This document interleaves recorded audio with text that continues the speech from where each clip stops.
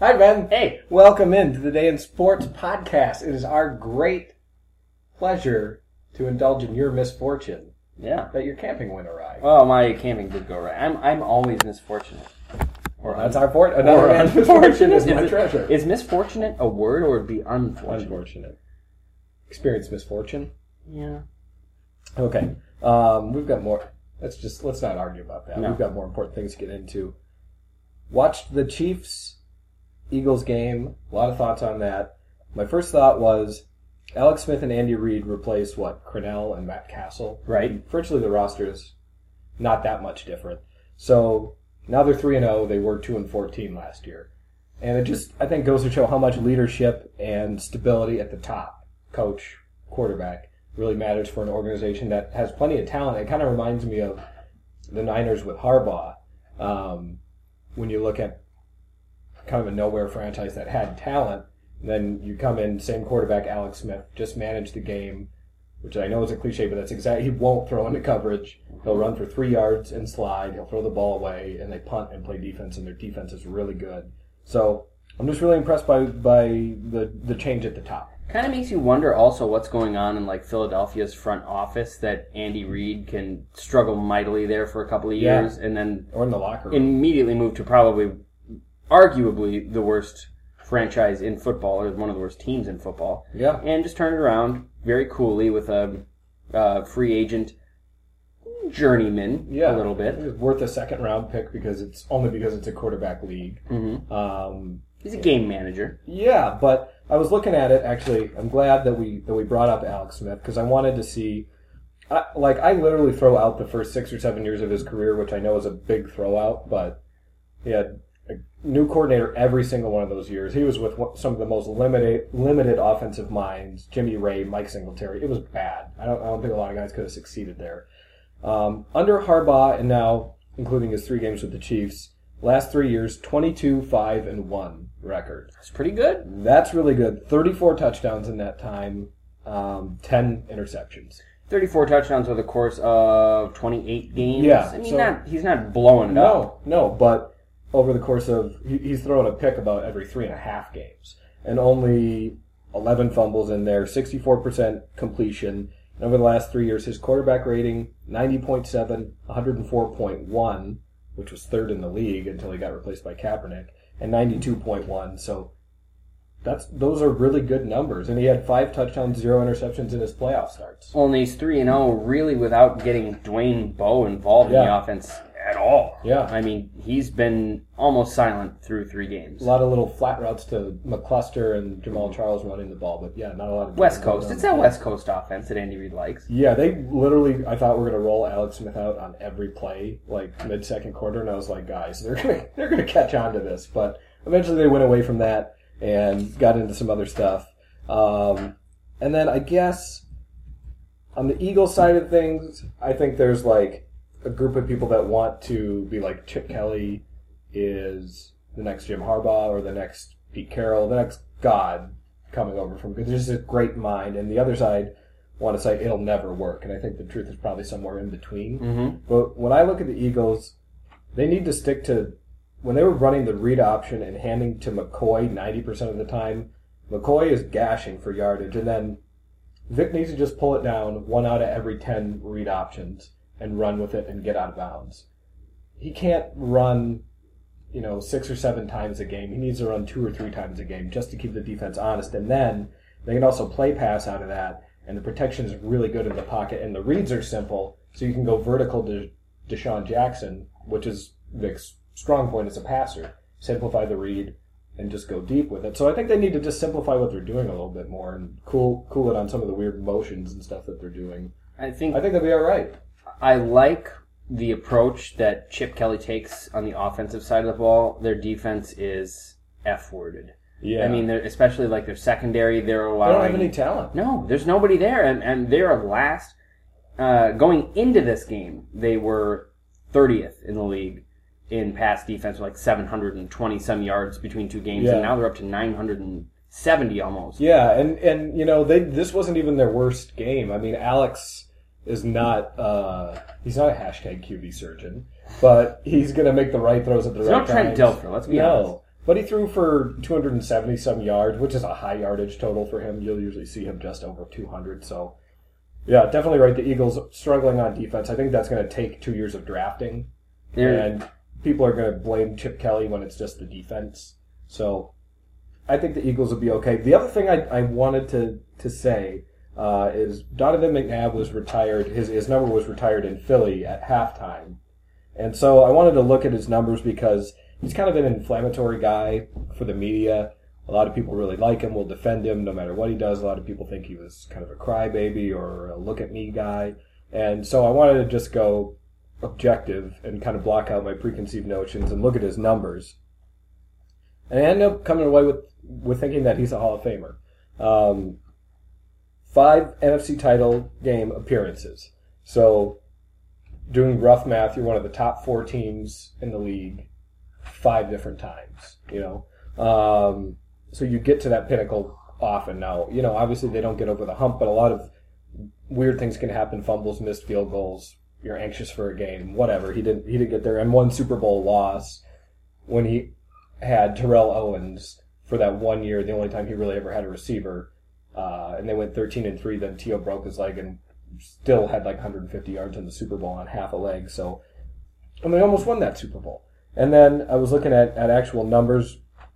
I throw out his Vikings and Redskins. Can we agree to do that days? It's just 2 years of starting half the game. He's clearly washed up. So let's look at his prime career with the Eagles. 92 wins, 49 losses. Over the span of how many seasons? 11. 11 seasons. So 10.4 wins per year, 65% winning percentage. Imagine that. So 10 to 11 wins every single year for 11 years. Mm-hmm. That's damn hard to do. With not great receivers, defense was always good. Brian Westbrook was only there for part of it. And then his quarterback rating, 84, 86, 80, 104. That's when he had T.O. 85, 95, 90, 86, 93.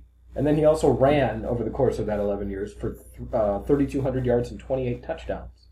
So the guy, was one of the best running quarterbacks of his era. His all-together quarterback rating is right around an 87. 5 times was in the Final Four and made it to the Super Bowl. No, he didn't get the ring, but I think with a little more help at receiver or tight end or running back, easily could have been a guy that had 2 Super Bowl rings. Do you think once he lost his legs that he was kind of dead in the water because he can't just stand in the pocket and be that guy? Yeah, but I think people will criticize that and say that, he was never a pocket passer all along, but I think his passing skills declined along with his legs. And so, I think people are saying, look at him, he's a shell of himself when he can't run. But he ran for 3,200 yards and threw for 30,000. He was a passer. That's what he primarily did. And he was a good athlete, but he wasn't Michael Vick. He wasn't as big as Dante Culpepper. He was a good running threat. But I did the math, and he had a rushing touchdown every 5 games over his career. So it wasn't like that's what he primarily relied on. And I don't think you can criticize guys just because they can also run. He could really throw. He was a 64% completion passer. He was a really good player. He got the ball on the field surprisingly well. Yeah, and a lot of times like Todd Pinkston and Freddie Mitchell. Yeah. Are you kidding me? Freddie Mitchell. Like Freddie Mitchell one time thanked God for making his hands so great. It's like, dude, you're one of the biggest busts the Eagles have ever drafted. Okay, well, that was a smorgasbord of numbers. It's a lot to digest. It's like eating a big steak and it just sits in your stomach. I'll keep repeating them. Everyone really will dig that. Yeah, just keep throwing numbers in their faces until they cry. I'm going to do a little segment on whip. So my thing is it complete without a championship? Can you point to one guy in the Hall of Fame now who has a similar resume that is a Hall of Fame inductee?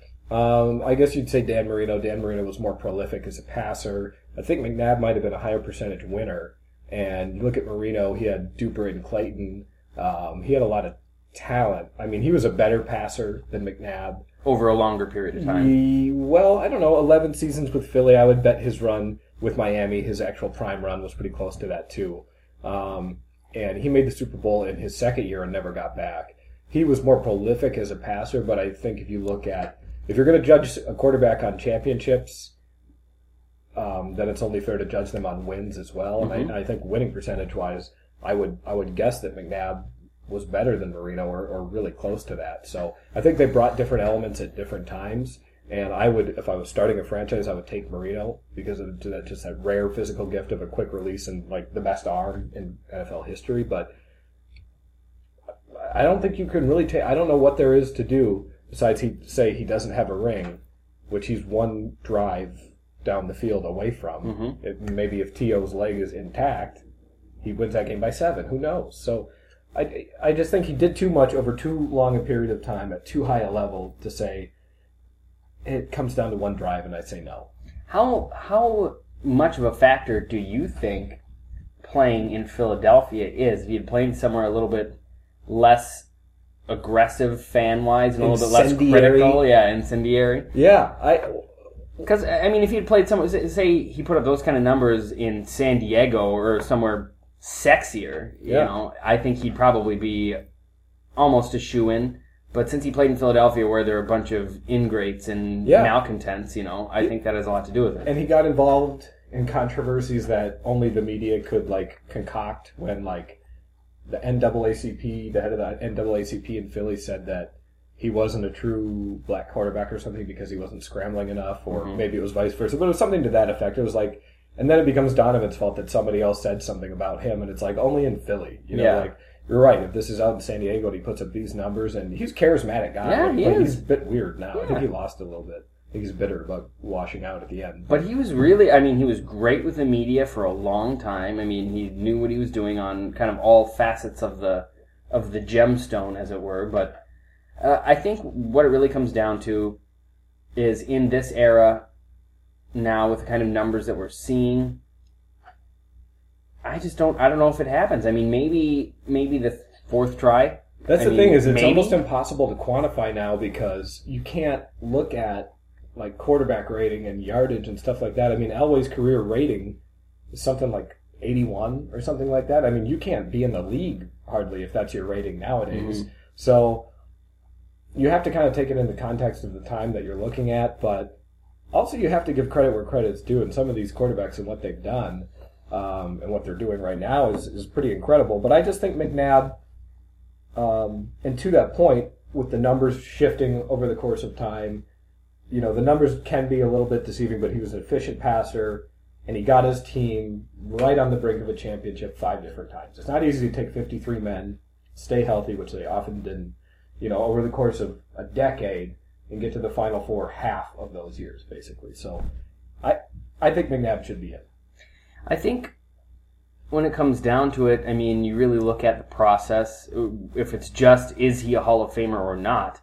And you look at the people who make those decisions and you wonder if they're going to have the insight to say, okay, this is when he was playing and the league was different at that point, maybe slightly. And he may have been a revolutionary as far as, well, not really revolutionary, but, you know, he may have kind of provided a resurgence to the run and gun quarterback. You notice that happens, though, every 10 years is like, so you get Michael Vick, right? And it's like, this guy's going to change everything. And then he ends up getting dinged up, and it's like, well, he could have, but he never stayed healthy. And then, you know, like Dante Culpepper, huge arm, really mobile, a couple of knee injuries, though, and he was never that, like, sharp as a quarterback, and he doesn't revolutionize the position. Then you get Kaepernick and Wilson and RG3, which seem like the strongest candidates to overtake the position, but now RG3's got a torn knee. Obviously, Kaepernick and those guys can do it from the pocket, but I think you're seeing defenses like they always do in the NFL and always will adjust a little bit and be able to take some of that element away. I don't think you're ever going to see a quarterback, a 1,000-yard rushing quarterback, do that more than once or twice in his career. Because, I mean, RG3 did 800 yards last year. He'll probably never touch that again. No, I don't think so. And watching him now, I'm not sure that he'll ever be the same again. I mean, maybe he kind of gets his stuff together and figures it out, but just that kind of style of play, or that style of play just isn't conducive to, you know, a career's worth of success in the NFL. Yeah, so it's one of those things that people are going to want to make proclamations on the mobile quarterback, and how much did they do from the pocket, how much was a factor of that they could run. I don't care. As long as they were effective, to me, it all goes towards your candidacy, towards something like the Hall of Fame. And to me, I'd put McNabb in. I wanted to go. I wanted to go back on a point, but we'll get to it in our next segment here, where we go over. Are you ready to do your top 7? Yeah. Okay. Got it all written down on Okay. paper. So I gave you my top 7 on last podcast. I'll run through it again quick. I don't know if I've changed it because I wrote it fresh today, but I think it's the same. Mine's Seattle, 1, 2, Denver, 3, San Francisco, 4, Green Bay, 5, Atlanta, 6, the Chiefs, and 7, the Colts with Trent Richardson. Interesting. I mean, you and I aren't too far off. Okay. I still like the Broncos overall. Only because I can't convince myself that if Seattle I and... think you're downplaying Russell Wilson. I might be, but their offense just... It's not scoring that many points. Yeah. Even against, like, defenses. I mean, he only completed 8 passes, you're right. I mean, Yeah. the defense was the And story. San Francisco's defense is very good. Mhm. We'll give them that credit. But week 1 wasn't an impressive win, I didn't think, for Seattle. You know, defensively against the Panthers. the Panthers, a Carolina team that's physically gifted offensively, but not really production driven, or seemingly so. Can I do a sidebar real quick? Yeah. Because you mentioned the Panthers, and somebody I heard on radio or something today said that he was looking at quarterbacks, and statistically the third year is really the year where their numbers settle and they are who they are. Mm-hmm. This is Cam Newton's third year now. It might be different for Kaepernick, who's only started 10 games, and Right. Newton has started 2 Yeah, seasons. I mean, you got to go by starts. You have to. Yeah, is Cam Newton who he is right now? Because everyone wants to say this is a guy with look at the arm, look at the mobility, look at the strength, look at the charisma. But is this what it's going to be? I mean, 8-8 maybe, or 6-10 probably this year, and 5-11 maybe. so is it on him? Is it what? He's got the arm, he can make the throw. He's not always accurate, but I think he's got some character flaws, to be honest with you. I don't think. I agree with that. I don't think his work ethic is where it needs to be. I mean, he's gotten by on talent alone for his entire life, and then he gets the NFL, and he's actually got to put the hours in. Yeah, entitled in Florida, Yeah. stealing stuff, then Auburn gets away with whatever he's getting just away with. He's not. His work ethic is subpar, and it shows. And I don't think there's even a choice for Cam Newton of whether or not to have yes men surrounding him. I think that you, even to speak to Cam Newton, have to be a yes man. It's like Daniel Snyder. There was a story that Redskins owner once fired an employee for riding the elevator with him. You don't ride the elevator with Snyder, and when he's making decisions. Well, you also... I think Cam Newton's that same kind of guy. Like, don't touch... I'm not allowed to be touched unless I'm on the field. Don't make eye contact. Look at the floor. Yeah, I got some sweet new kicks and a new rag that I'm going to pull out a little bit during the game. It's going to look cool. I think he's worried too much about like the packaging and what he looks like and his brand. It's marketability. And you got Kaepernick, Wilson, and Luck. I know I keep harping on those names, but those guys are different. They want to win. They're in it's film study. It's preparation.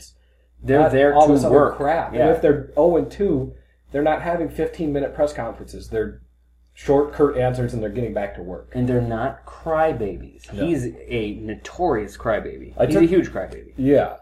Well, I mean, I apologize. I took this on the sidebar, but I thought Cam Newton was I think it's worth looking into. So where are we at? I got Broncos Denver? 1. Yeah, and Seattle 2. Seattle 2. Niners. I got the Niners still in 3. I mean, that was not a good loss to Seattle, but at the same time, there were extenuating circumstances at play. Yeah. So did you see that game? Did you see when they did whoever the sideline reporter was did a really cool thing where she simulated the offensive line of the 49ers? Yeah, I liked that. And she ran out shouting. to the mic, Yeah, so I saw that. From where Colin would be standing to a receiver, you couldn't hear a thing. And that wasn't even, that was like tight end almost. Yeah, like, and this she was wasn't pregame. that far. Yeah, it was this loud wasn't as even sin. so. There's not a lot you can get done offensively there. San Francisco actually controlled the first quarter, was driving down for a touchdown. The ball. Colin needs one critique of Colin Kaepernick. Yes, I will have one for the year. He needs to put a little touch on the ball sometimes. It's not a full count, and he's throwing his fastball. It's not about throwing the ball as hard as you can every down, single time. yeah. Because sometimes the receivers see, they're like, got to catch that. And Yeah. that hurts. Yeah. So it bounces up. Ball gets picked off. And the 49ers defense, they gave up 29 points, but, I mean, they were working with a short field and no rest. Seahawks dominated time possession. San Francisco's defense played well. And they were, I mean... Russell Wilson completed 8 passes. Their defense was on the field the entire time. Yeah, so what are they supposed to do? And, I mean, how can you not like Richard Sherman smiling in the press conference? I hate him so much, but I don't even want to go down that road because I'll just get so worked up and off track and... upset. No, so We'll have okay. to call my psychiatrist in here, and we'll have to have a jam session about it. We go Richard Sherman. Well, Broncos, Seattle, Niners, 1, 2, 3. I got the Falcons at 4. Yeah. I think they kind of... Steven Jackson injured. Sean Weatherspoon, their best linebacker, out for maybe the season. I just don't think that... You don't care. They got the toys. They got them all. I mean, Julio Jones is a freak. Yeah, they might score 40. I get what you're saying. I mean, and especially at home, they're pretty much unstoppable. Yeah, there's one of those. That's what I wanted to say about Seattle and Atlanta, but even more Seattle. They're going to go 8-0 at home, in my opinion. Unless some freak injury... unless Russell Wilson goes down, they're going 8-0 at home. Mm-hmm. Even if Marshawn Lynch goes down, they've got 2 young stud running backs to replace him. Mm-hmm. The next guy up. They're so deep. So they're going 8-0 at home. They're too good not to go, I think, 500 on the road. Mm-hmm. And if you're 12-4, the road to the Super Bowl may well go to Seattle, and you're not winning there. I don't care how good the NFC is.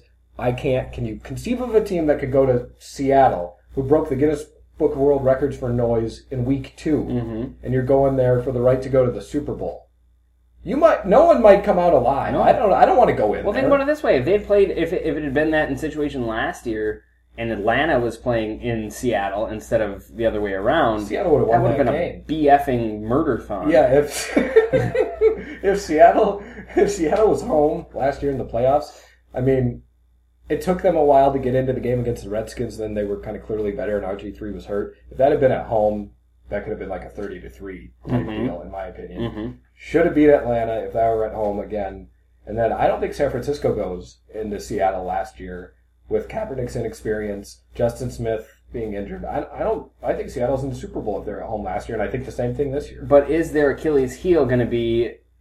They rely on that too heavily. They get to the Super Bowl and they're playing the best AFC team on a neutral site. See, I'm glad you asked that because I was doing a little meditation earlier and that came up. Mental gymnastics. Yeah, and I didn't push the thought out, but I brought it back in. Here was my thought. The Super Bowl's in New York, so that's good for Seattle. Even though it's neutral field across the country, you got 2 weeks to adjust to the time and all that kind of stuff. The game will be played late in prime time. Got a media week. If the weather is bad, it's going to be more of a running defensive game. Name a team from the AFC that can slug it out with Seattle. None of them. The only team that you can name that can maybe slug it out with Seattle is San Francisco. Mm-hmm. That's in the NFC. Yeah. I can't name Houston. I like their front, J.J. Watt, Brian Cushing, but on the offensive line, and I just don't think they're as physical. No, and they're not. I mean, Seattle is they don't have the used to secondary playing in talent inclement either. weather. It rains constantly. Yeah, I mean Houston plays in basically a big hot little dry area. Yeah, and I don't really see Houston coming through. Anywho. But I wanted to talk also, I know we touched on the Chiefs, but I was looking at their defense, and this bears mentioning, especially referencing back to the Harbaugh first year with the Niners is comparable to Reed's first year with the Chiefs. Mm-hmm. Listen to the defense they have. Tamba Hali, outside rusher, who's been an all-pro, was the 20th pick. Justin Houston, Hali's sort of bookend pass rusher, had 4.5 sacks last night. He was a third-rounder who would have been a first-rounder, but he had character issues. It looks like he's figured those out. Derek Johnson, their middle linebackers, made the Pro Bowl the last 2-3 years. He was the 15th overall pick out of Texas. Don Terry Poe, big man, 350, the guy that ran a 4.7 at the Combine, was 9th overall. He's coming into his own. And then Brandon Flowers was an early second-round pick. He's turned into a Pro Bowl corner. Eric Berry was picked 5th overall. He had a return for a touchdown last night, an interception. Sean Smith, they brought in from Miami. He was a second-round pick. He's playing at a Pro Bowl level. And even Tyson Jackson, who a lot of people thought was a bust, was picked 3rd overall, and he played really well last night. So, like, their entire defense is either all-pro, been to a Pro Bowl, or is a first- or second-round pick about to break out. So their defense is frightening. They may be the AFC team that's best equipped to hang in there with Denver, or even on the NFC side, even Seattle and San Francisco with that defense, and Jamal Charles and 2 bookend tackles with taking Eric Fisher #1 and keeping Brandon Albert. Yeah. If they get their tight ends, at least Fasano healthy, and Dwayne Bowe might be the only one of the few receivers that can physically push Richard Sherman back. Yeah. And the thing about Alex Smith that's underrated is you look at all of his numbers, and they've been good. over the last few years, but look at his time of possession numbers over like his last 25 or 6 starts. San Francisco wins time of possession, and Kansas City, now that they have him, like 80% of the time when he plays in the game. And part of that is because he wants to run the ball. He's going to complete short passes. If it's not there, they're going to punt, win field position, force you to punt back, make it a field goal game if they have to. It's about mistake-free football. Yeah, but I think Alex is a more artistic game manager than Christian Ponder. Yeah. Or, some of these other guys. I even would I think Alex Smith is less talented than Andy Dalton, but right now I would rather take Alex Smith because you get less mistakes. He's not going to lose you the game. No, and Andy might have slightly higher upside, but I'm not sure. I think he kind of is who he is. And I think he still takes more risks than you'd see Alex take. Yeah, I just don't think he's as smart. Well, I rounded out my top 4 with the Falcons at 4.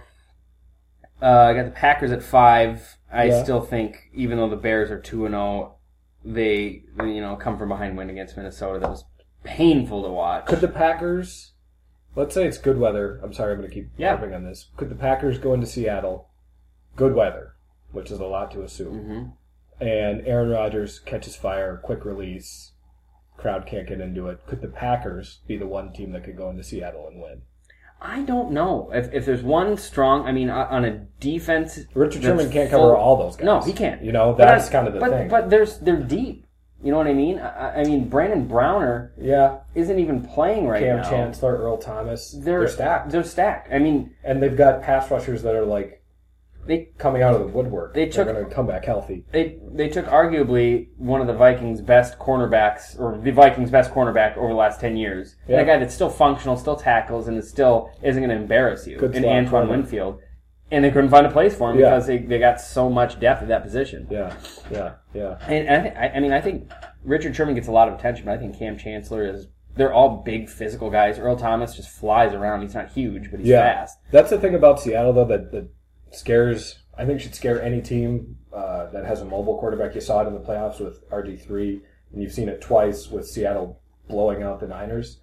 They frustrate the mobile quarterback because they are just as fast on that side of the ball. And Kaepernick, his feet were dancing, and he's rolling out of the pocket, and nobody's open. And that was he was something like 13 for 28 for 100-some yards. That was every play. So I think a guy like Peyton Manning, like you were saying, or Aaron Rodgers, has actually a better chance because they're going to hang in the pocket and they're going to have the weapons, 3-4 guys, Decker, Welker, Thomas, or Cobb and Finley and Jordy Nelson and guys like that. They're going to have guys that can come open if they can get 2, 3, 4 seconds in the pocket. The one thing I don't see Green Bay's defense hanging with. No, Seattle's offense isn't that good, but I mean, say it's a playoffs. It's good. It's a ball control offense, good enough, which is what it should be. Yeah, and I mean they have a good enough offensive line to line Marshawn up and just shove it down their throat. And maybe Harvin comes back and gives you that 2 punt returns for a touchdown in the playoffs that change everything. He may be, when he's healthy and on the field, one of the most athletic people I've ever seen. In the open field. Who would you rather have to deal with, Adrian Peterson or Percy Harvin? I mean, that's an actual real question. I would just run away from Adrian Peterson and just run the other way, because tackling him would hurt way more. But actually trying to get your fingers on Peterson or Harvin, I think it would be easier to try to wrap up Adrian. Harvin is tougher to tackle, especially in traffic for some reason. You get people, bodies fly. It's funny, you'd see this, these piles form, and bodies flying around and everything, he just squirts through. Yeah, so I don't know. I'm concerned as a fan of all things decent that Pete Carroll might win a Super Bowl, and I can see the path kind of developing. But, one last thing I wanted to mention about the Chiefs. Their schedule down the stretch is super easy. A lot of winnable games, a lot of winnable road and home games. I can't see any other ending, but I can't see less than 10-6. I've got the Chiefs at 7 in the top 7 behind the Texans, just... they're just cracking in. I want to see. I mean, it's early still, but I want to see more. I think the other teams that are in that top 7 though are perennial competitors. They're always kind of around the top of the league. Teams you expect. Yeah, and they're doing it again. So, well, let's give you a nice recap there. We're going to get into the Trent Richardson trade, which had me all on Twitter. Girl, treat yourself. And then I posted it on Twitter. So we'll talk about that, kind of both sides of Cleveland and Indianapolis. And then From the mailbag, we're going to talk about the prospects of an NFL team in London and kind of the whole idea there. So we'll get back into that on The Day in Sports, TDIS_humblebrag, in just a few.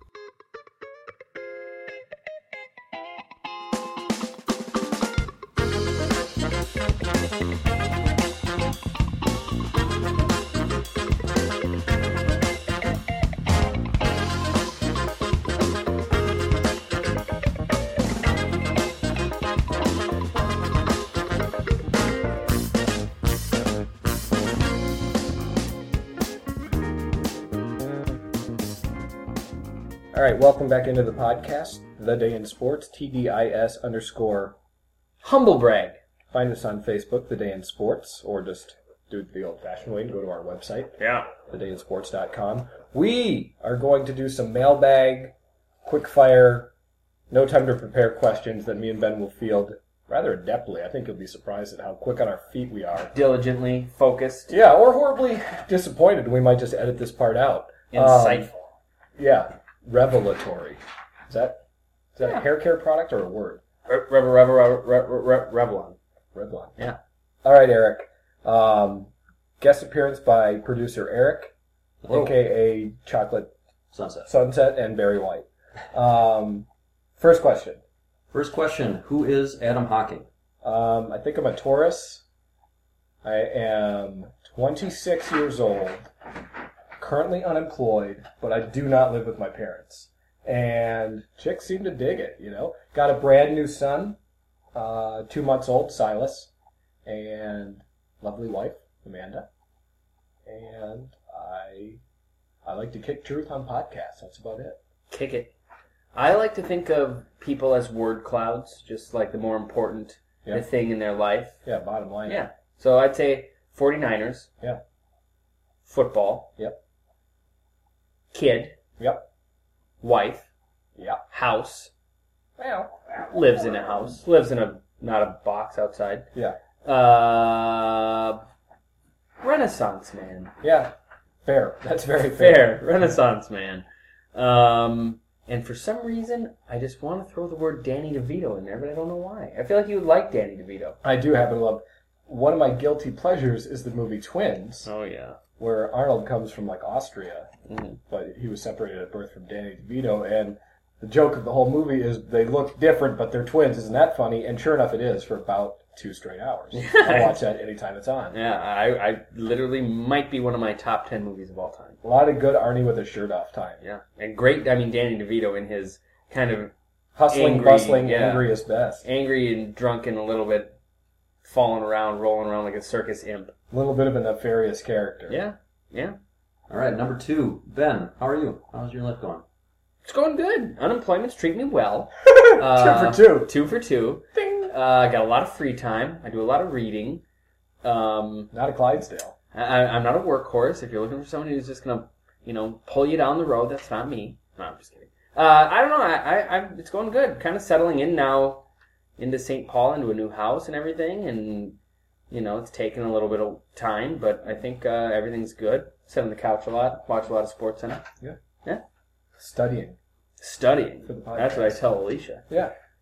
Okay, now we'll get into some real sports. As of right now, the NFC East is a collective 2-7, and both those wins came in the division, so that means they're 0-5 against the rest of the NFL. Is the NFC East the worst division in football? Yes. I think the evidence is too damning at this point to say otherwise. When the only 2 wins that you get as a division are in your division, and they haven't played, I don't think, overly difficult games. The Chiefs have been a surprise good team, but I still think Dallas was in a position that they easily could have won that game. They just look discombobulated from top to bottom, although the Eagles could turn it around maybe. Yeah, a lot of question marks. Okay, the way I have to approach it is who's their competitor for worst division. So you've got NFC North, no way, too good. NFC West is too good. It's got to be the AFC East, right? I'm trying to just go through. NFC South is better with the Falcons and the Saints. NFC East is bad. Mm-hmm. AFC West after Denver? Yeah, I kind of like the Chiefs, though. Okay. I like... AFC South? They've got Colts and Texans, who I think are both teams that can compete. And that's just the East. East, and who else did I have in there? AFC North. Yeah. No, AFC East. NFC and AFC East. Yeah, the AFC North isn't looking. The Patriots Great. and the Dolphins are the two 2-0 teams in the AFC East. I'm not really that impressed with that. No. I'm forced to make a judgment. I think the AFC East, honestly, is kind of the worst division. I think NFC East is right behind it. Mm-hmm. And the thing that bothers me is the NFC East, no matter how it plays out, will get covered more than anything because you've got the New York media market, Philadelphia, Dallas, D.C. You've got major markets with marquee stars like Michael Vick and Chip Kelly and Robert Griffin III and Tony Romo and Des Bryant. So there's a lot to watch, but the teams just aren't very good, and it's often that way. So You're going to hear about it. yeah, you're gonna hear about how good or not good they are, but I think they're the second worst division. I really do think that the AFC North could be a surprise, awful division. Yeah, the this year. Steelers look bad. Steelers The look Browns bad. Browns are tanking. Might as well just stop now. Yeah. Cincinnati, if they don't really kind of gather themselves, could have a bad season. Yeah. And Questions arising about Andy Dalton. yeah, and Baltimore, I mean, same thing. Their defense looked terrible that first game against Denver, and we might be able to forgive them that, but they haven't really come out and convincingly beaten anyone. No, they beat the Browns, who Yeah, like we and just it said, was like are they- throwing in the towel. They eked it out, I Yeah. think, against the Browns. So. Yeah. Okay, next. How good are the Steelers? Not good. Terrible. 0-2. They've got Ben Roethlisberger. They had a nice little duo on the interior line with DeCastro and Pouncey, but DeCastro tore his knee and was out his rookie year. Now Pouncey tore something, his knee. He's gone. And he's gone for the year. So offensive line is in shambles. They don't even have that nice little interior combo. Le'Veon Bell is out with an injury. They don't have a feature back. Who's their best receiver? Antonio Brown? Mhm. That's not real good. Heath Miller's out. Defense is aging. I could see 5 wins, to be honest. 5-6 wins. I think the Steelers are better on defense than people are giving them credit for. Ike Taylor pretty much He's a good player. He pretty much shut down the other night when the Steelers played. Ike Taylor pretty much shut down AJ Green. Palomalu looks back and healthy. 42, 41 receiving yards. Yeah. Ryan Clark can't Good play player. in Denver, but I mean, Yeah. whatever. Other than that, Yeah, other than that, he's good. Yeah. I think their defense is going to be okay. Their offense looks terrible. Yeah. That said, I did pick up Felix Jones as a spot start for this week on my fantasy is he team on because Pittsburgh now? he is. He's going to be playing a gonna be- starring role until Le'Veon Bell gets his. Until he gets Act injured in together. the third quarter, probably. Well, it would be Eddie Lacy, but he had 1 carry for 10 yards and then apparently hit his head on the steps or something. Yeah, it's hard to know. Whatever. Next. Okay, Steelers talk brings us into the next question. The Steelers play the Vikings next week in London. So what are your thoughts on the whole NFL in London thing? Like, putting a franchise there? That's not likely. So just having one game Continually there every playing there. I every don't year. get it. If you're going to expand to that market, it makes sense to me, but I don't think it makes sense to expand to that market because the logistics are just too far away. I don't think the indigenous support from Londoners is there, and I don't think you'll have enough people traveling or transatlantic or whatever it is. Pacific. What is it? What ocean? year. Atlantic. All right, You whatever. can see Atlanta. Atlantic. Had it the first time. Yeah. I was on it. You're not going transatlantic to catch Jags Niners. At least I'm not. I'll watch that from home. So I don't know. I just don't think it works, and I just wish they would stop doing the one game a year because I just think it's a disadvantage for both teams. The only way they're going to sell it is if they get Michael Caine to do play-by-play for Yeah. every single game. She was only 16 years old. It was 3rd and 13 when Yeah. we realized She was just 16 years old. Now we sound like Connery. Yeah, I can't even do it. But all seriousness, I just don't think people in the UK are ready for such an action-packed game. They want to be shithoused and see 3 or We're getting 4 out. goals over the course of like 3 hours so that, they know what's going on. I Yeah. just don't think that... It'd be kind of like a team in England, like putting Manchester United here and being like, make tons of money. And it's Do like, it. We don't care about soccer Yeah. though, so. The MLS is whatever, but I know I don't think. I guess I haven't really asked many European people what their take is on American football, but I would guess it's probably pretty minimal, and most of the money that they make, most of the money they make on those games has got to be rich U.S. citizens flying over there and spending a boatload just to see a game in London. I think it's Roger Goodell trying to do his like David Stern, I'm a Renaissance man of the world type move. Like, hey, notice how Stern's real big in like China and Euro basketball is really influencing the NBA, and I'm hip. Yeah. I'm with it. I'm sure he sat down and he's like, what's the country we could play a game in that would be closest to the U.S. but isn't on this continent? Syria. Yeah, exactly. Yeah. But they wouldn't let him in, so upcoming. Yeah. 2038 game in Syria. NFL Syria. Okay, this is a question I had after reading Ben's piece on Matt Castle, and it's something I've noticed living in Minnesota the past 8 years. Mm-hmm. Why do so many Vikings fans hate the Vikings? There are self-hating Vikings fans. There are 6, count them 6 good reasons for Vikings fans to hate the Vikings. I'm going to write these down. 4 of them are all 4 Super Bowl losses. There's 4. Okay. The 5th reason is 1998, and Gary Anderson, only field goal he missed all year, was the one that would have sent them to the Super Bowl. Probably the best team. Would they have ever won that Super Bowl, though, in typical Vikings fashion? Yes. They would have screwed that up. No, they would. I mean, they would have seen the Vikings denial. No. That is problem 1 through 6. No, but here's the thing. It's. There's no way they lose that game. Regardless, come on. Say they lose that game, that would have still been 5 either way. But 6 was 2009.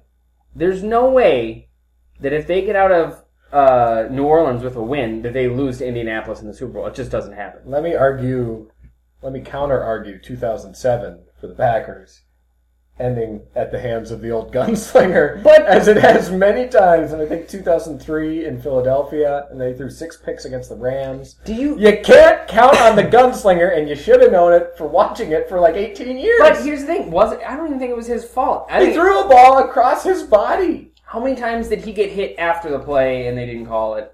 You know, he got just destroyed in that game. They were just like, afterwards, they were like, "Yeah, we really should have done something about that." Brett doesn't have enough brain cells to have had a concussion. They would have won. So he was fine. They would have won.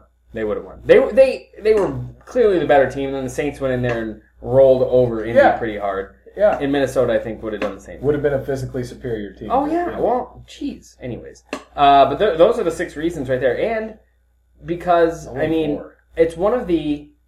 They've been around for a while. They're not the oldest franchise in the NFL, but they've been around since some time. 61, I think. And there's no trophy in the case. What would you do if they moved to Los Angeles? I would have been furious. Who would you root for? The 49ers? Well, I'd probably just wait for like the Sparks, the Minnesota whatever NFL expansion team that they brought in 5 years later, like the NHL did. The Wild. The Lakes. I hate that name, by the way. I love the hockey team. I hate that name. Okay. It's just you fool me once, shame on you. Rape me 8 times over the course of 40 years. And I'm calling the police. And I really hate you. Yeah. All right. What are your thoughts on Ndamukong Suh? In particular, your thoughts on Suh as a dirty player? I think Ndamukong Suh is the most physically gifted defensive lineman that I've seen. Maybe I'm overlooking some people, but since Reggie White, he looks like Reggie White to me because he's in that 6'3", 6'4", 300 pounds, but he could play end or tackle, and he can throw you with one arm. But he needs to simmer the F down. He coming out of college seemed like this articulate, well-spoken, soft-spoken, reserved, gentle giant, and then he's stomping on people's nuts and their faces and. He needs to go to anger management. He's clearly got. He needs to stop because he's going to ruin what could be a really good legacy.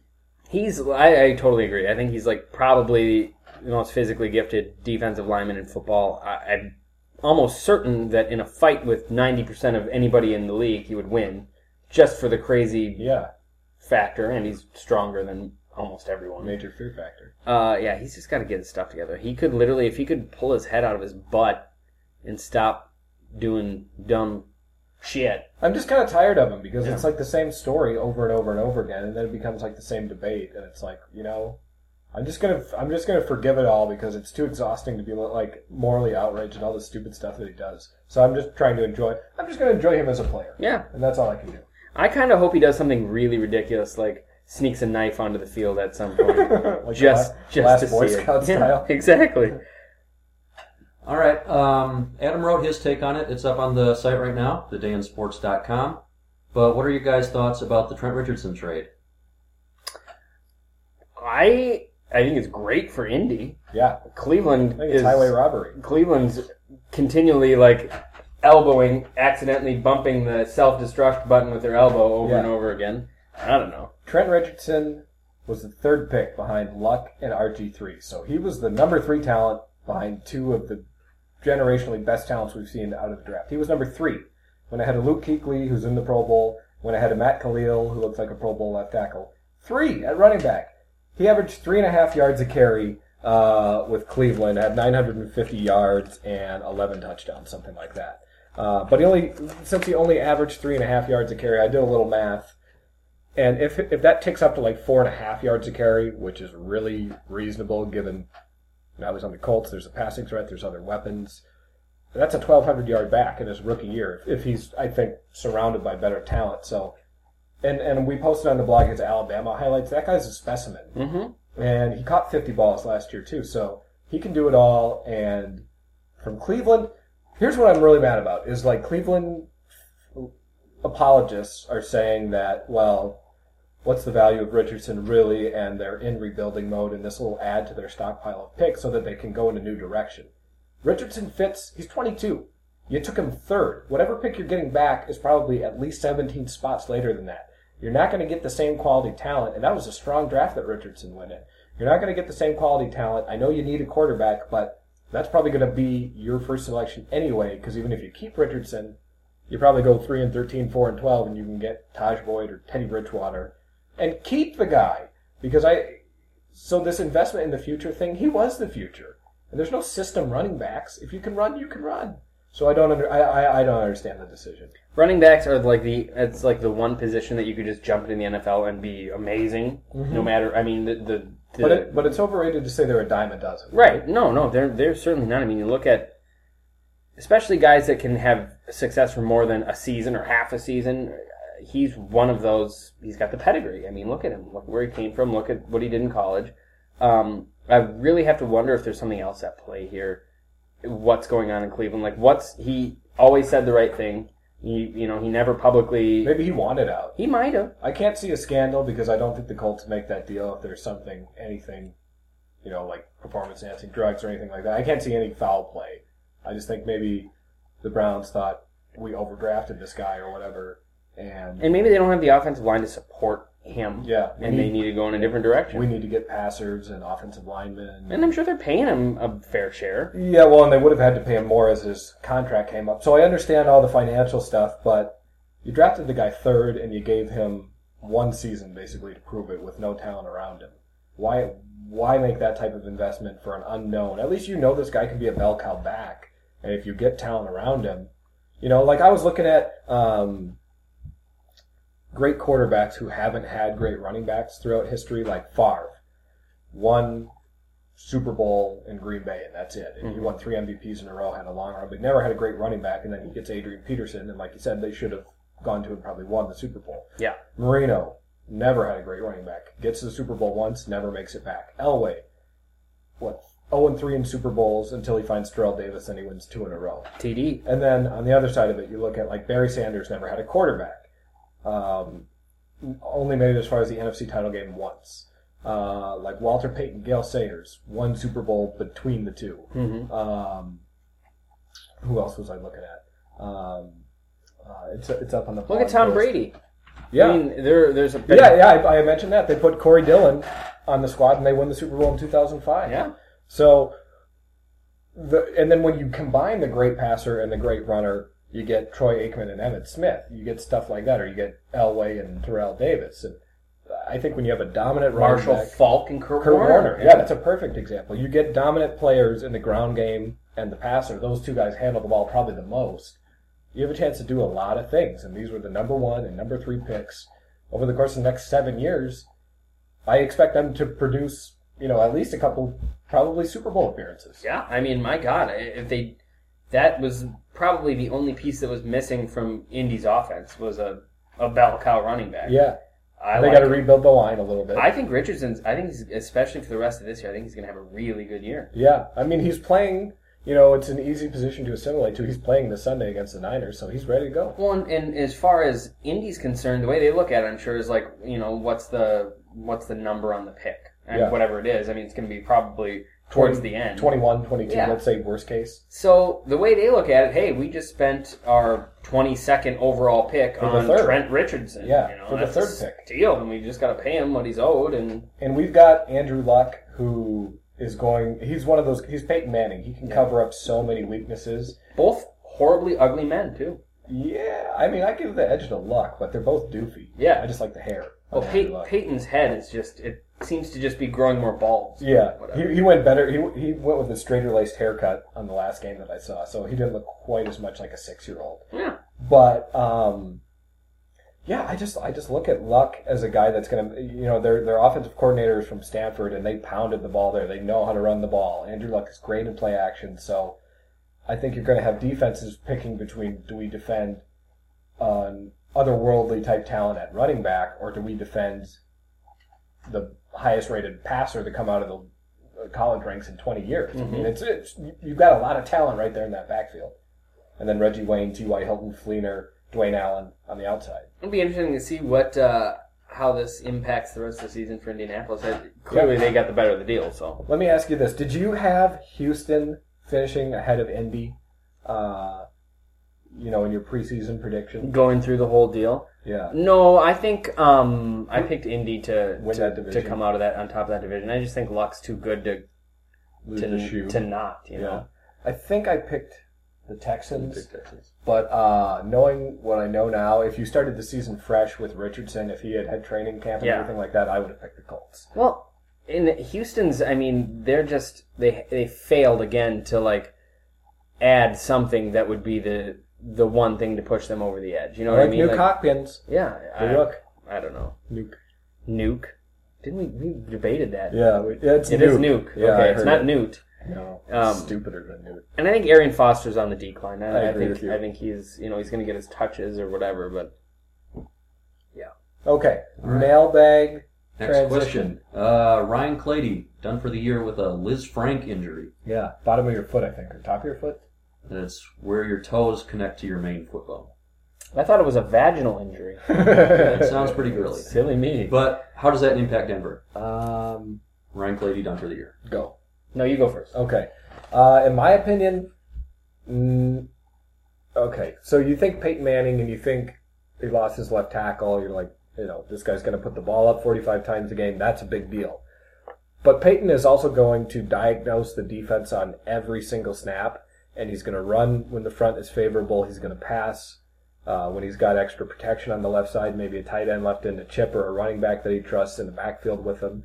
He's going to make the right call, and he's going to get the ball out before someone comes near him. So I think the absence of Ryan Clady is going to hurt if Denver meets a team like the Texans, who's got a good pass rush, or meets a team like Seattle, who can press their receivers and also bring a pass rush. But I think against your average okie-doke, Raiders, Chargers, those types of teams, I think Denver's still going to be able to rack up yardage and wins. I think they'll struggle more with the Chiefs because the Chiefs have a really good pass rush, and I think that makes the division race closer and more interesting. I agree. I think Peyton's always been a guy that has succeeded very well in getting rid of the ball quickly, and especially with a guy like Wes Welker playing in the slot. I mean, that gives him a safety valve, and he's got a lot of options in the backfield as well.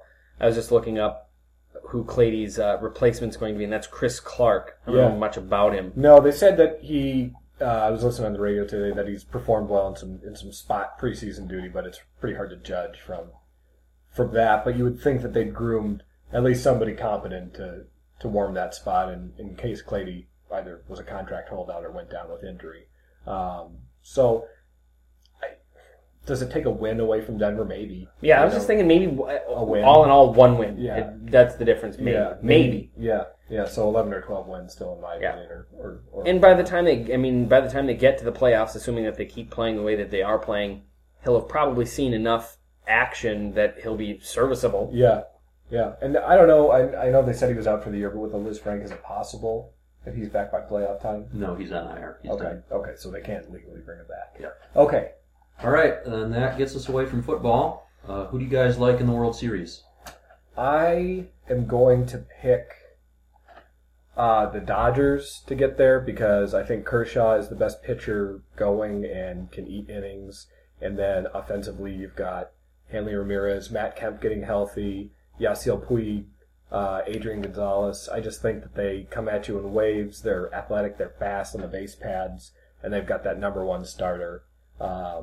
So I like them to get there, and I like them to meet the Tigers because, again, you've got Verlander, who hasn't been as good this year. You've got, who is it, Scherzer, who's been, Nazi since he was born. he's been awesome. Yeah, he and Mangala. But that's a really good 1-2 punch. And then if you look in the middle of the order with Prince Fielder and Miguel Cabrera, I know there's 9 slots you got to pitch to, but those are 2 pretty big spots in a 7-game playoff series or whatever it might be, 5 or 7 game playoff series. So And then you get the X factor in Torrey Hunter. yeah, He can hit the ball out of the park just out of nowhere. yeah. So I will take the Dodgers over the Tigers. Interesting. I've been beating the Pittsburgh Pirates drum for a long time. I'm glad because they deserve it. They do. I really like the Pirates. I think that, they're super talented. I think if they, as long as they get into the postseason and play Pirates baseball, they should be okay. They have probably the deepest pitching staff in baseball, arguably. I mean, they just pull these talented pitchers out of their ears. I don't know where they keep getting them. They was maybe having the top pick for 35 straight years. Heard. Well, and then they take a guy like Liriano from Minnesota, where he was struggling for years, changes the angle of his delivery, and he's, for a good stretch there in the NL Cy Young conversation. So I think they've got a very deep pitching staff and, talented guys on their roster like Andrew McCutchen, Starling Marte. Young, talented, fast guys, and I just like them. They don't know no better. They don't know no better. So we got Pirates coming out of the National League? I want the Pirates coming out of the National League, and I'm going to keep fanning the flames and say that they're going to win the World Series, and they're going to top the Boston Red Sox. Okay, I could definitely enjoy some Pittsburgh over Boston. Wouldn't that be just the best World Oh, Series? man. A lot of it might be wishful thinking creeping in. That's my all right, I brain, like it. But that's what I want. I don't know enough about baseball to really outlaw wishful thinking. Yeah, That's what I base That's mine on. where I'd be. All right, in February we got Winter Olympics. What are you looking forward to? Events? Anything? Is there basketball at the Winter Olympics? There's not. So I'm not looking forward to that. I like track. I like the Summer Olympics better. Do they swim in winter? Nope, that's summer. Jesus. Is there skating? There's a lot of Yeah. skating. Yes, ice dancing. Ice dancing, speed skating. I always felt in a different life as a better athlete, more attractive. I could have been a speed skater. I like the Winter Olympics a lot, actually. Ever since I saw Cool Runnings, Yeah. I really do like. I like bobsledding. Is that 90% because of Cool Runnings? I'd say it's 90% because of the real possibility of a very gruesome high-speed accident. Jerry Seinfeld called the luge the only sport that people could win and do it involuntarily. Yeah. Just take people off the street. You're in the luge! And just send them on their way. I like the Winter Olympics. I like, What else goes on? There's that one where they Not much. ski and then shoot and Yeah. stuff. Oh, yeah. Biathlon. I always biathlon. thought that I would have been, if in shape, that would have been my favorite. If in shape. Because I would just like to ski around the beautiful mountains. I don't care about winning. And then shoot at things. Yeah. I wouldn't probably even shoot the targets. I'd probably shoot a deer. I'm more of a Summer Olympic guy, but I usually watch some stuff. I mean, I What else happens? really when can't get it up for like the snowboarding or anything. Yeah, like that. no, it's too X Games for me. Yeah. Any curling fans in the house? Oh, I Yeah, left I curling. like I do me like some curling curling. a lot. Yeah, Okay. probably the best event. What else does go on? Hockey, of course. Yeah, that's pretty cool. I like hockey. Okay, and then what are we looking forward to in the upcoming NHL season? Nothing. Really? I've got nothing. Okay. Who won it last year? The Blackhawks? Yes. If they win it again, what is that, 3 and 4 years? I'll say that's what I'm looking forward to. I like dynasties. Okay. I'm actually looking forward to see what Minnesota does. They kind of eked into the playoffs last year after what looked like a promising start. They did the same Mike Yeo go-to move of petering out at the end of the year, but they barely made it in the playoffs. They got, I think, one good win over Chicago in the opening round. I mean, they hung with Chicago for several of those games. They were close games. I think that they've got enough talent to do something in the Western Conference, at least. Hopefully, maybe.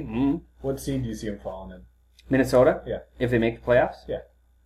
I'd like to see them as a 6 or better, somewhere between a 4 and a 6, but realistically, they're probably going to be a 7 or an 8 again. Didn't they bring in some pretty high-priced guys 2 years ago? Yes, Zach Parise Parise. and Ryan Suter, yeah.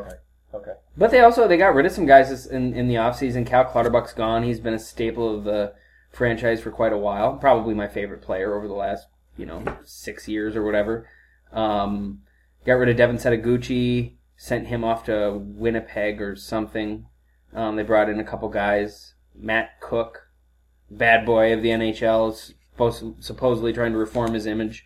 I think that they've made enough changes and they've got enough talent, hopefully, to do something. Maybe. I hope. I gotta hope. Okay. All right. Now we need some reality TV, celebrity gossip, whatever you got. Go. Okay, I've got 2 thoughts that are pretty definitive. The first thing I could think of is that Rob Kardashian looks really fat. Have you seen him? I've heard. He's that doing he like got real elastic fat. shorts and long black t-shirt type stuff to cover it. And it's like, no, man, we see.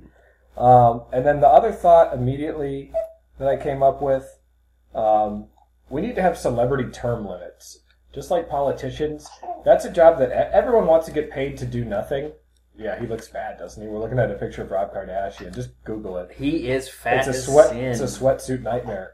But we need celeb term limits, especially for those people that don't contribute anything like Kardashians or Paris Hilton. Mm-hmm. Every 5 years, we should have an election, and people should campaign of why they should be famous and be allowed to do nothing and get paid millions of dollars. Because I'm a big fan of, let's not deny the lie, let's not deny the truth, let's admit it and regulate it, right? Yeah. These celebrities are making money and not doing, all Paris Hilton had to do was be sexy and eat a Carl's Jr. burger, as my son farts on my lap.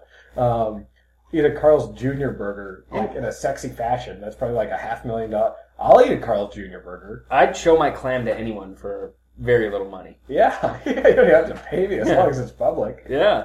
It's just free publicity. So I think we should have celeb term limits, and Rob Kardashian looks fat. Those are 2 poignant and astute observations, I'd say. I've been watching this, I don't watch much reality TV shows, but many, I should say. But I've been watching this new show that Alicia likes a lot, Below Deck. Have you heard of this? No. It's on Bravo. It's all these people. Does Tim Gunn host it? No, but I do like Tim Hello, Gunn. designers. Designers, be nice to Andre. No, it's all these young people that work on these mega yachts as stewards. Slaves. Yeah, so basically they're put up with really horrible rich people's crap. Yeah. And then they get naked and party. Hey. So, I watched it a little bit, and they're all engineering students that are trying to be captains of boats and stuff. Yeah. So it's I got sucked in a little bit. I liked it. So that's your reality TV nugget. That's my little guilty pleasure, I'd say. Any other observations from the world of reality TV? Reality TV.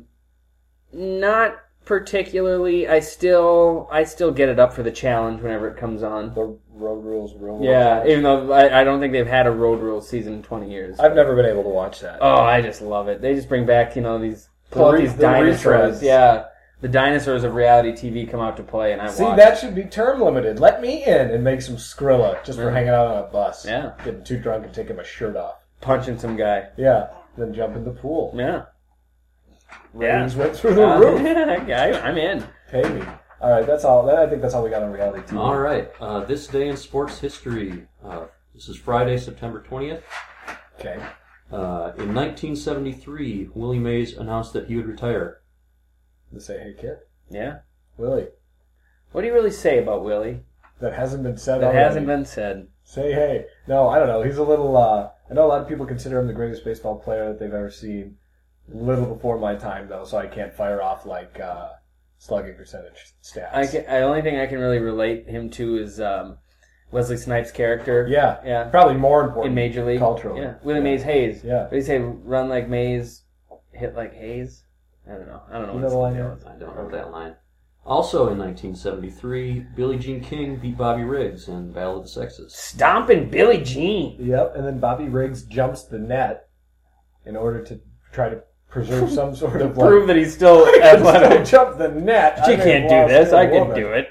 So I don't know. I think that whole incident was overblown, but it's like one of those things they can show with grainy footage and be like, "This is what it was like, America in '73. Women were playing men in tennis and for the right to vote." That happened like 50 years prior. I would have liked it more if there was like a really angry, drunken McEnroe involved. But, yeah. Just an abusive McEnroe or a Connors. Yeah. All right, in 1987, Walter Payton scored his 107th rushing touchdown to break the NFL record held by Jim Brown. Walter Payton, I was watching like the Football Life NFL Network documentary, and it was kind of tragic because, well, he died, but he only got the one ring, and he was so salty after that Super Bowl because the fridge took the ball in the end zone and he didn't get the carry, and he was mad ever since. He felt like his shining moment of his first ballot Hall of Fame career kind of got stolen from him. I thought he was being a little ridiculous. You got him there, you went 15-1 and won the Super Bowl 46-10. Do you really have to piss in the end zone after you get there? I mean, you know, how... Maybe he was psychic and he knew that he wasn't long for this earth. Yeah, maybe, but I don't know. I thought it was an overreaction. But awesome player, if you ask probably most current running backs who they modeled themselves after, at least guys that are old enough to have watched him, will say Walter Payton. Sweetness. Yeah, sweetness. In 1998, Cal Ripken Jr. ended his record streak of playing in 2,632 games. He had played in every game since May 30th, 1982. I don't even have that long of a streak of getting out of bed on a daily basis. And somewhere in 2,600 days, I decided I'm going to be in bed all day long and just mail it in until tomorrow. So for him to play baseball that many games in a row is impressive. I heard from a friend of mine, and this is probably a complete farce that he made up, but he's an Orioles fan, so I kind of believed him. Okay. That Cal Ripken caught his wife cheating on him with Kevin Costner or something before a game once. No, this is true. And he almost missed the game. This is too good. And then there's a power outage that many people believe was intentional, just so Cal wouldn't miss the game. And the story that's gotta be true. Yeah. I just ever since that. Costner.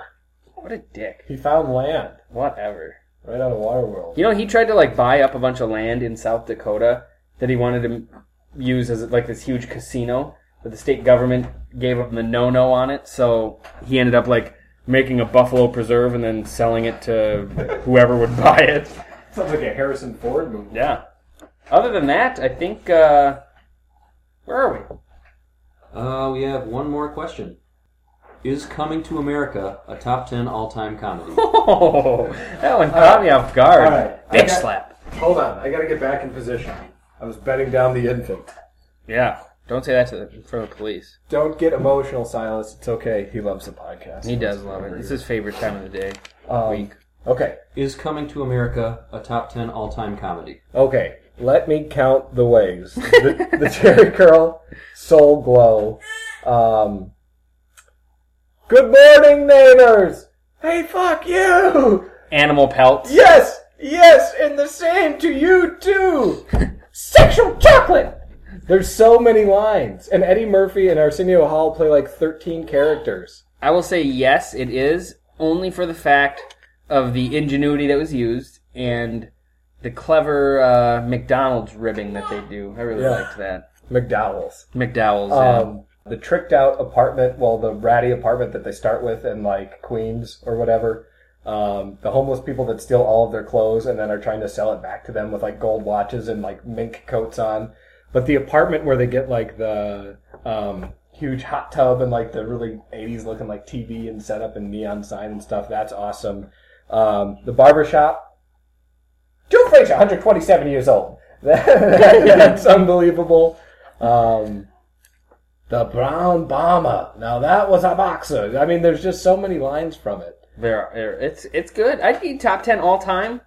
Get your soul glow. There's so many comedy. I mean, top 10. Yes, I want to say yes, but I don't feel conviction with it. Oh man, the royal penis is clean. That's hilarious too. Yeah. It's never ending. Eric, what are your thoughts? It's up there. It's up there. That's not definitive enough. Top 15, top 10? It doesn't make my top 20. Oh my! Well, you're a movie buff. I watch a lot of movies. Yeah, I've only seen like 17 movies, so top 10. Top 10. I didn't write down a 80s top comedies? 10 list, so I didn't do it mathematically, and if I actually wrote it down, it'd probably end up somewhere like around 23.